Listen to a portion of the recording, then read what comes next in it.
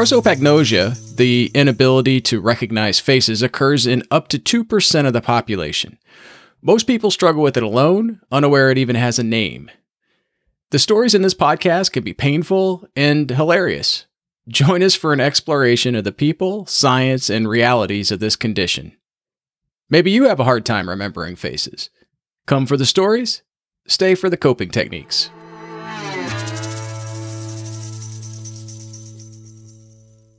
You turn the shopping cart into the cereal aisle of your local grocery store, nearly colliding with a blonde hockey mom.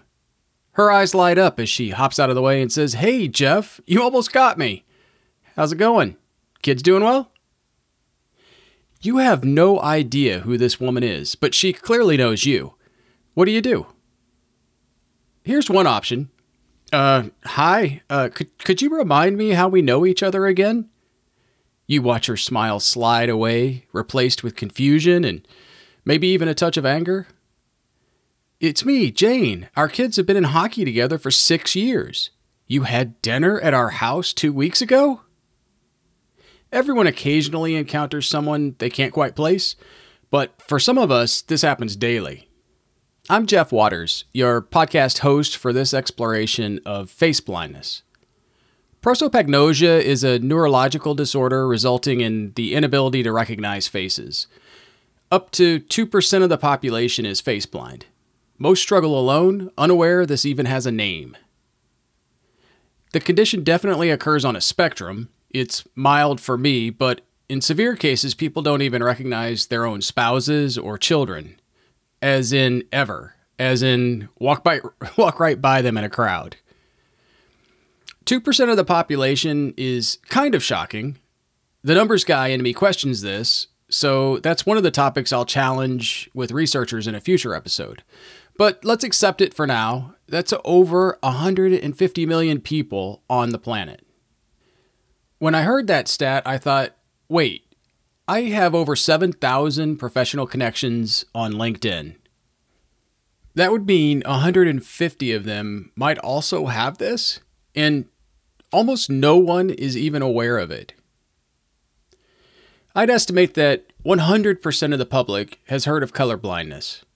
Hey, why is little Jimmy wearing one green sock and one brown sock? Because he's colorblind. Oh, that explains it. Tell hockey mom in the cereal aisle that you have face blindness and she'll have no frame of reference. Excuse me? You have what now?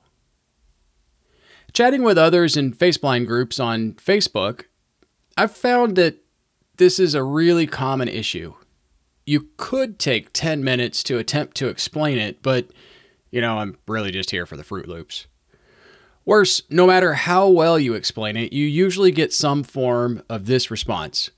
"Wow, fascinating. Yeah, I get that. Yeah, I'm bad with names and faces too." Probably not the same thing.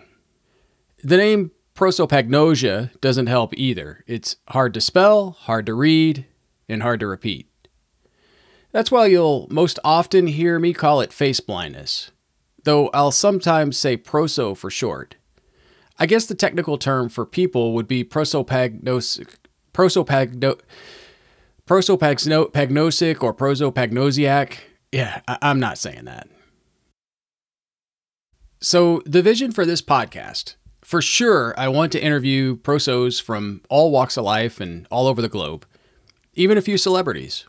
If nothing else, we all have some hilarious and heartbreaking mistakes to share. And that definitely makes for good radio. Also, we typically develop great coping skills, alternative ways of recognizing people with everything but the face. I suspect some of those techniques might even be useful for anyone looking to improve recognition skills. It's important to again note how face blindness is very often a solitary struggle. For example, I heard about prosopagnosia in my early 40s. I just stumbled across a magazine article on the topic and it was like a slap to the face. Oh my God, that's me, and that's me, and that's me. But for most of my life, it wasn't something I even verbalized. It was more of a strong subconscious insecurity that dogged me. I felt there was something wrong with me in comparison to others, or maybe I just didn't pay enough attention, or maybe I was just a bad or selfish person. I naturally developed my own set of coping skills and techniques, but it just never occurred to me to talk with my parents, sister, or friends about it. This was just a Jeff thing. So that's really the other motivation with this podcast. While there's currently no cure for face blindness, there are techniques to deal with it. If we can be that, oh my God, that's me moment for even one person, it's worth it. For me, discovering this is a known condition, with a name even, gave me some measure of stress relief, and it sure explained a lot. In the next episode, I'll share a little of my own story. Meantime, if you have ideas for the show or would like to be a guest, please contact me at faceblindpodcast@gmail.com. Until then, please subscribe to Faceblind wherever you get podcasts. And please share the show with your followers via social media. You never know who might be dealing with this in your 2% of friends.